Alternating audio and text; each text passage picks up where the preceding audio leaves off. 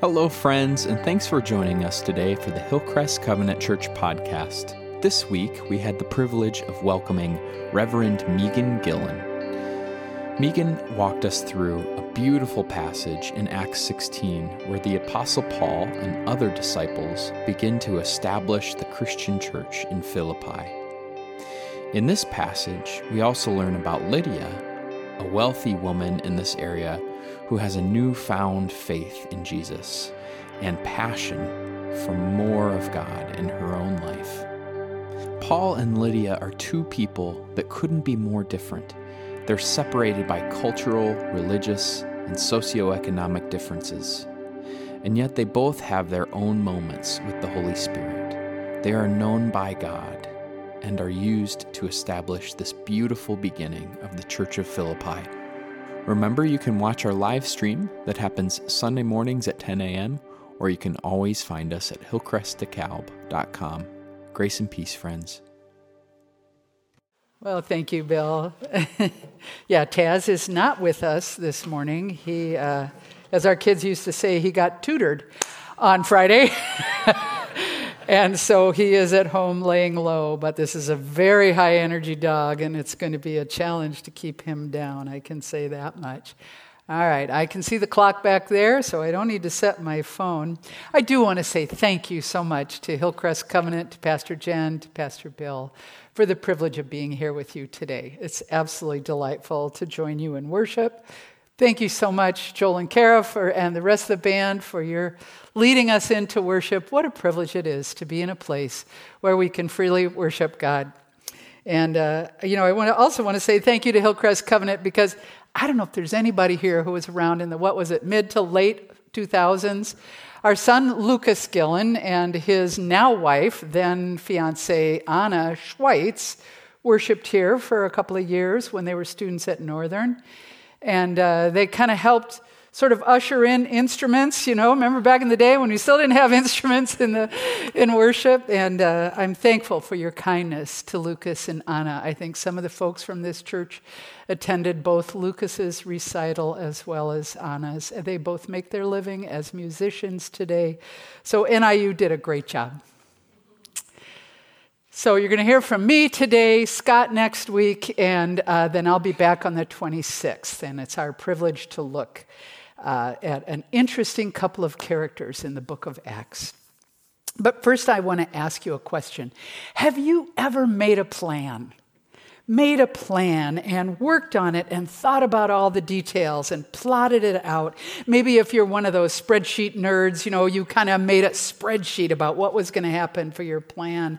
You were anticipating what it was you were going to do, and then it just really didn't work out. Has anybody ever had that happen to them? It's pretty frustrating, isn't it? It's like when you miss that turn on your GPS and the little thing on the screen says, recalibrating. Or have you ever had that where you're sitting in a parking lot and it says, proceed east on Main Street, and you can't tell from the dot on the screen which way is east and which way is west. So you head out, and then it says, recalibrating. Well, Scott and I made a plan to go to France to celebrate our retirement 3 years ago in 2019. He retired from pastoral ministry. I retired from Covenant offices. We'd been savoring this idea for quite some time. Our church even gave him a cash gift toward the trip when he retired. We were working on contacts and plans and ideas. No spreadsheet yet, but it was all coming together. And I'd even had some great practice brushing up my French. I've been a French speaker since high school, but I've never been to France. But God brought Congolese friends from our covenant work in Congo, so I got to practice and brush up, hosting them in our home, even going to Congo to meet them, encourage them, as well as to meet our sponsored child through Covenant Kids Congo. Boy, we were getting ready. Well, we were working on all these plans when Scott was asked to take an interim position at Covenant offices as the director of Covenant Kids Congo. And so we thought, that's a great opportunity. We believe so strongly in that ministry. We can go to France next year. What a wonderful thing to be able to do.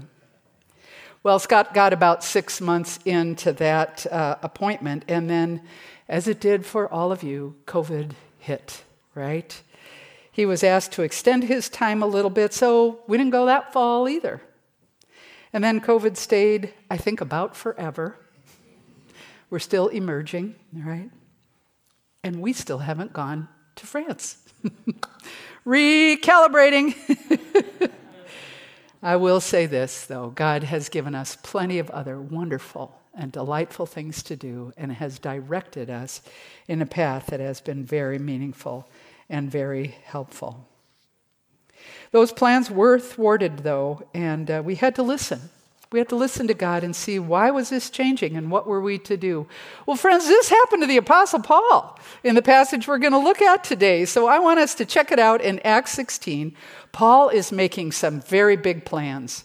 I mean, he's been planting churches all over the place, and he is trying to get some more churches planned. But as we will see, he has to recalibrate. So let's notice how Paul's plans were thwarted and how he and his team recalibrate. So we're going to read from Acts 16, but first we will get kind of the backstory on Timothy, who's an important part of this story. And it's good to learn about Timothy's origins as a leader in the early church and how he joined up with Paul. So reading from Acts 16, verses 1 to 8. And I guess it's going to be there on the screen so you can follow. And I apologize, this is the New Living, not the NIV. It's just, that's how I read the Bible. So Paul went first to Derbe and then to Lystra, where there was a young disciple named Timothy. His mother was a Jewish believer, but his father was a Greek.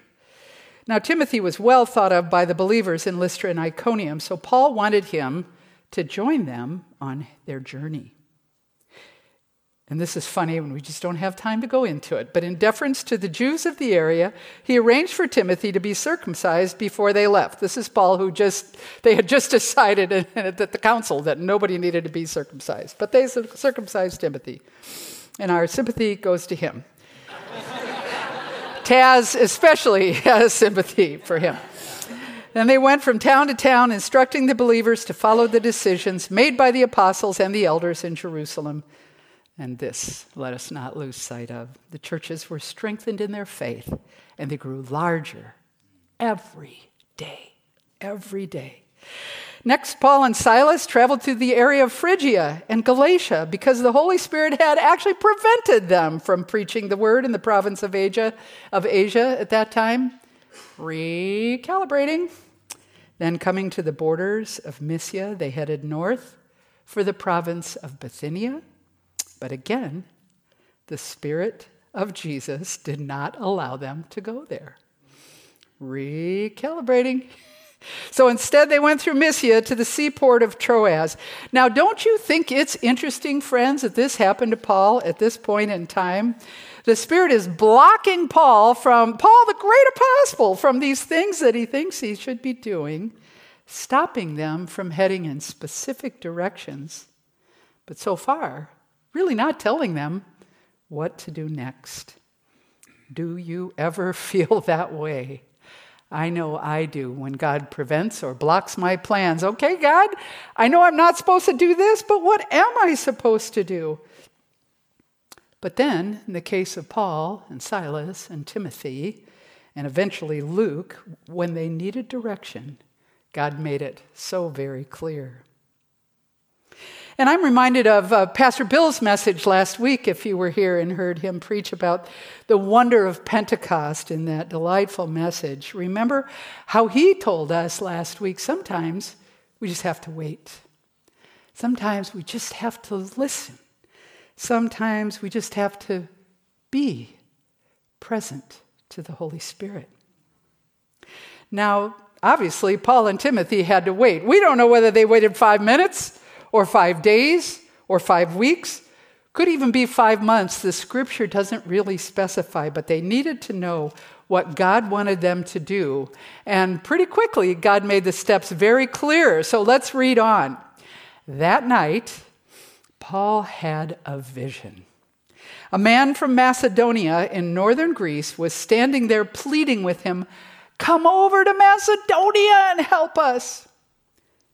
So now changes to first person here, and this is when we know that Luke, who is the author of Acts, has joined the party. So we decided to leave for Macedonia at once, having concluded that God was calling us to preach the good news there. And to that I kind of say, good job, guys. Recalibrating. Let's appreciate the obvious here, that when God prevents us from doing one thing, if we are careful to listen, he also helps us recalibrate. And through the Holy Spirit, he shows us what it is we should do instead. Now, this may not be as simple as I'm going to the grocery store at 2 or at 5 or today or tomorrow, but it is true for the events of our lives. Sometimes we may not see it, but when we live a life in the Holy Spirit, listening for the Holy Spirit, trusting God, pursuing God's plans for us, this is what we do. We look for the next thing. We listen, we watch for the Spirit, we pursue God's direction for our life, and we willingly recalibrate, knowing that what God has for us is going to be good.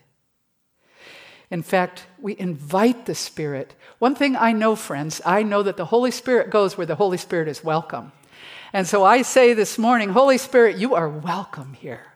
You are welcome in this place. Please come, Spirit, and speak to us and enliven this message. So sometimes our recalibration includes incredible disappointment and sadness, doesn't it? I don't know if you've had one of those recalibrations recently. Sometimes, rather than recalibrating quickly, we may need a season to grieve or to mourn or to lament or to adjust. It may be painful or even traumatic. And once we recover from and adjust to that loss, we are ready to receive our recalibrated directions from God. 4.5 years ago, our daughter Kelly, at age 34, was diagnosed with stage 4 metastatic breast cancer, out of the blue. It took some recalibrating. It took some adjustment. It took some real lamenting and grieving and tears and loss. But you know, Kelly did that. And with her husband, Greg, she did that well. She learned everything she could about how food is medicine, adjusted her diet to be an anti-cancer, anti-inflammatory diet. She breezed through chemo. She is now very healthy, I'm happy to say. Oh yeah, she gets infused every month. She gets a scan where we all hold our breath every 3 months. She takes tamoxifen every day like most breast cancer patients. She is healthy. But it wouldn't be truthful for me to say that we did not have to recalibrate on that one. And around that same time, our oldest son, Grady, was about 3 weeks out from his wedding that we had all been anticipating for quite some time when his fiancée broke it off. Whew, that took some recalibrating. And I will say, Scott and I still haven't been to France. And that's not so heartbreaking. But instead, God has given us this lovely, vital season of ministry where we are each in these lanes that we are so grateful for. So that wasn't so hard to accept. I do still want to go to France. Paul received his recalibration by way of a powerful vision from God. And you know, friends, I think this is more common than you might believe. How often does God give you a dream or a vision or something that you can kind of see? It might be small, it might be huge. But in faithfulness to God and in faithfulness to the Holy Spirit, I want to say, we got to listen to those visions and dreams and those moments. Imagine if Paul had ignored this plea in a vision. Here was this guy calling for help. Come over here and help us. It could not be any more direct. He pleads, he begs, and there is enough emotion and urgency in this man's plea that Paul gets it. And he gets on a boat with his teammates. So let's read what happens next, starting in verse 11. So we boarded a boat at Troas and sailed across to the island of Samothrace, and the next day we landed at Neapolis. From there we reached Philippi, a major city of that district of Macedonia and a Roman colony. And we stayed there several days. I just love that, several days, because In these next few weeks, we're going to learn what happened during those several days. Well, finally, they come to Philippi. Finally, they're there. This is very exciting. Their recalibration is now going to require the next thing. So Paul and his teammates are going to have to figure out, what do we do now? What do we do next? Well, they're going to need to talk to some people because that's why they're there, right? And so I want to tell you a little bit about the people of Philippi that they will be speaking with. See, Philippi is a Roman colony. You know how Rome just kind of expanded and took over everything and everybody. But it's actually in Greece. So Romanized is this community that they don't speak Greek there. They speak Latin. Philippi is on this major roadway from Rome to all points going east. I'm sorry, I should reverse that for you guys. For all points going east. And it's a busy, busy place. That road is called the Egnatian Way. There's quite a mix of cultures there. In fact, it's likely full of all kinds of pagan worship and cultic activity. So isn't this a beautiful place for the gospel to take hold? So it's into this setting, this city of Philippi, where God sends Paul, Silas, Timothy, and Luke. I might call them the all-star team, Pastor Bill. So when Paul goes into a new community, what does he do, friends? He usually goes to the synagogue, the local house of worship, right? He goes to the synagogue because he's going to find at least God-fearing people there, right? That's where he's going to go. That's where he's going to preach. No synagogue in Philippi. You know, and the Jewish law states that if there are just a quorum of 10 Jewish males, you got to build a synagogue or some kind of place of worship. So we know that there is almost no Jewish presence at all in Philippi. What is Paul going to do? Well, friends, the same Holy Spirit that called him to recalibrate and get on that boat in Troas now gave him a pretty clear vision. And we are going to find out why he actually is in Philippi and who are the people who really need his help. So now picking up in Acts 16 at verse 13. On the Sabbath, we went a little way outside the city to a riverbank where we thought people would be meeting for prayer. And we sat down to speak with some women who had gathered there. One of them was Lydia from Thyatira, a merchant of expensive purple cloth who worshiped God. As she listened to us, the Lord opened her heart, and she accepted what Paul was saying. She and her household were baptized, and she asked us to be her guests. If you agree that I am a true believer in the Lord, she said, come and stay at my home. And I love Lydia. She urged us until we agreed. This is a pretty beautiful moment, wouldn't you say? Paul has been directed to Philippi. He's sought out the God-fearing people. Now he's gone to their place of prayer, and exciting things are happening. So who are these God-fearing people, after all? Well, I can tell you one thing very important about them. They are women. Only women. Just women at this place of prayer. We know from the use of the Greek word that tells us these are only women. One of these women is singled out for special notice, and her name, as we've seen, is Lydia. She comes from Thyatira, which is really quite a distance away in Turkey, because that's where this expensive dye, the process of making of which is laborious and so costly.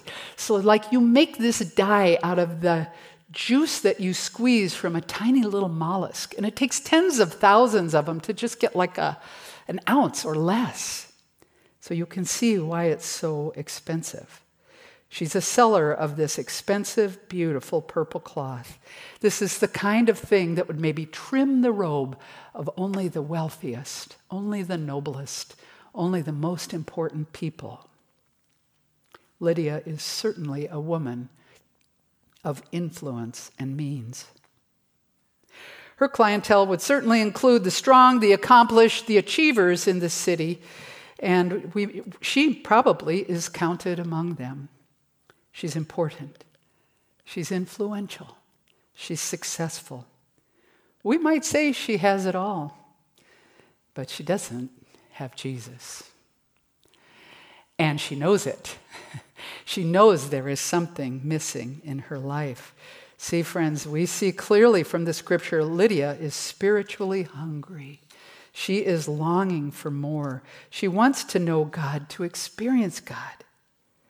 She is at the gathering place, and could I remind us, it is outside the gates of the city. She is worshiping God, but she doesn't know enough. She's thirsting for God. She's hungry to understand. And it is to this very specific moment in time, this very specific moment in Lydia's life, that God has brought the Apostle Paul and his team to sit down and have a chat. This is very powerful to me. God has brought them right to the place where Lydia has been praying and worshiping. God is leading. God leads. God has recalibrated these men, and now he has led them to the place where they are needed. Now, not to the huge arena, which actually still stands in Philippi. I haven't been there. I'd love to go there, maybe after France. I don't know. But I would love to see Philippi and that big, huge arena where the games and the other things and the debates and all the entertainment took place. It's still there. Or maybe they would have gone to the marketplace where they might encounter those important and influential men. But no, God has led Paul outside the city gates to a group of spiritually hungry, a random group of women. And I have to say, this does remind me of this little place in Hebrews chapter 13, where the writer says and reminds us that Jesus suffered outside the gates of Jerusalem. Jesus was an outsider too, much like Lydia, experiencing humiliation of the worst kind, suffering on our behalf, friends. Jesus came in such great humility, serving those at the margins, suffering disrespect, suffering total humiliation as he hung on the cross for our sake. I think in some ways we see the same humility in Lydia. A hunger to worship God, to get her life oriented towards God. Maybe she's been on a quest for wealth and prominence, which she has likely achieved. And yet we see that Lydia wants something more. Her financial success is not enough for this woman. And the beauty of this story, friends, is that God sees Lydia. God sees the longing of her heart and her desire to know him, her desire to worship, to have her life be about something more than selling her goods and making money. God values Lydia so much that he recalibrates Paul's plans hundreds of miles away, not once, but practically 3 different times. God hears Lydia's prayers, recalibrates and directs Paul. We know that God sees Lydia. Do you know anybody like Lydia? I do. They have it all. They don't have Jesus. Maybe you're that person this morning, spiritually hungry, longing to know him more, to worship with deeper meaning, to have your life be about more than selling goods and making money as Lydia's was. God values Lydia so much that he has brought all these circumstances together. If you identify with Lydia, are you trying to understand how to go deeper in your relationship with God? I want you to know this morning, God sees you. He sees the deep places in your heart that don't show to me or to our friends here as we're sitting in these pews. God sees the hunger in your heart to know him and to experience him more. God sees you. Maybe this morning you've already been to the riverbank. Maybe you've met Jesus. You've begun new life in him, but you are still hungry for something more, something of the Spirit, something like a deeper understanding of God and his love for you. Or maybe you're just longing for healing from the wounds that you have that perhaps you keep hidden from others. Your trauma, your broken places, the wounds that you have experienced. If that's the case, God sees you. God sees you. You know, last week, Pastor Bill, you shared that you are an ACOA, an adult child of an alcoholic, and I have the same unfortunate heritage. Although the chaos and the alcohol in the environment of my family of origin also led me to experience many years of childhood sexual abuse from one of my brothers. So this experience of brokenness, of trauma for me was certainly led to a place of great spiritual hunger for me. It's given me a lot of moments like Lydia's at the riverbank, praying desperate prayers and asking God to see me, to heal me, to touch me, to make me better. It has given me many moments of longing for a deeper and closer relationship with Jesus, to have him answer those prayers for healing and wholeness and renewed hope. To have this pain, this humility pain of knowing that I'm different, knowing that you are different, being outside the city gates, to have that healed and redeemed, and to actually bring value to what for me has previously seemed like a big, deep black hole in my heart. Well, if you relate to my story or to Pastor Bill's story, or if you have your own story of brokenness or pain or secrets or addiction or shame of any kind, I want you to know, as I've said many times already, God sees you and loves you fully. God is not put off by the brokenness you have experienced. God is not disgusted with whatever it is you have done. God sees you, loves you desperately, and longs for you to know him and draw near to him. God's eyes look on you with compassion and mercy and tenderness. God actually longs to touch you with his healing power the same way that Jesus did during his ministry here on earth. So here at the riverbank, Paul and Silas sit down to talk. The Spirit is on the move. The God who sees Lydia has not only sent Paul and his teammates, God has sent the Holy Spirit.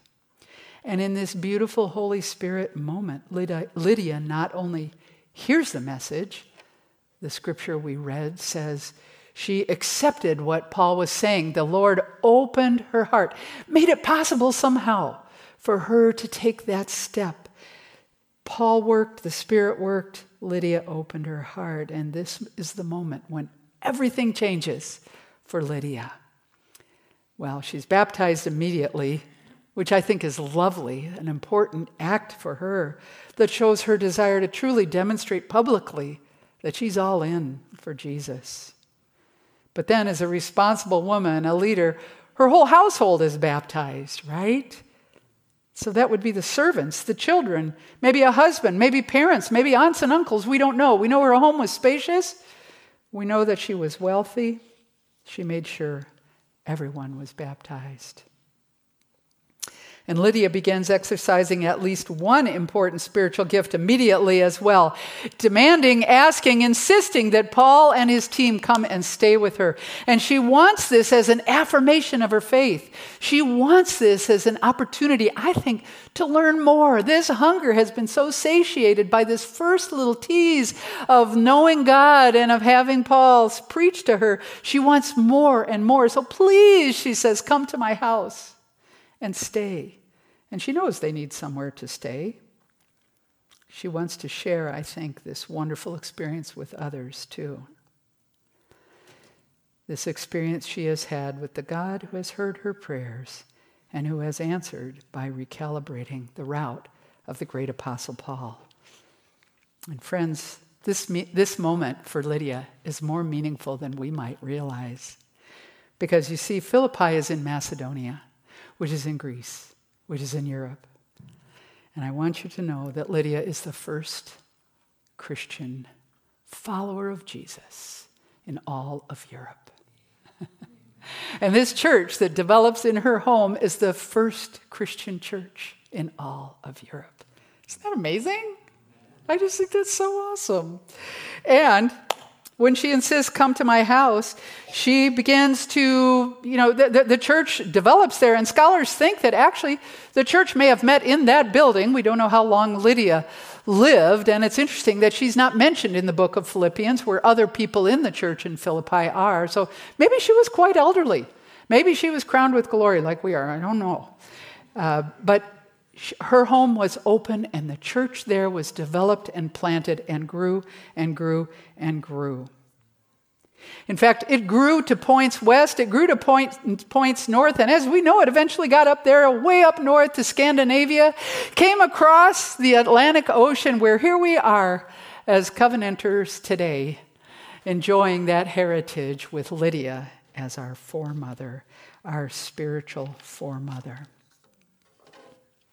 And then we think of Paul trying to head into Asia, trying to head north into Bithynia, having to recalibrate, wait on God for a clear vision. And what was next? Paul obeying that vision and sitting down for a simple conversation with some women. So I invite you to reflect for a moment this morning. Who do you identify more with? Do you identify with Paul? Needing to trust God for your recalibrated direction? If we were all able to listen and wait until our plans are changed, even after we're disappointed, maybe lamenting, grieving, feeling loss, what if God had something so much better after that recalibration? So much more meaningful. Do you identify with Paul this morning and his recalibration? Or do you identify more with Lydia today, hungry to know God, to experience God more richly, more fully, to be seen by God, to enter into a new relationship with God, whether you've known him for years or you are new to faith in Jesus? Friends, the book of Acts is all about this powerful moment of the Holy Spirit as the Church of Jesus Christ grows and expands and multiplies with unstoppable force throughout the known world in the first century.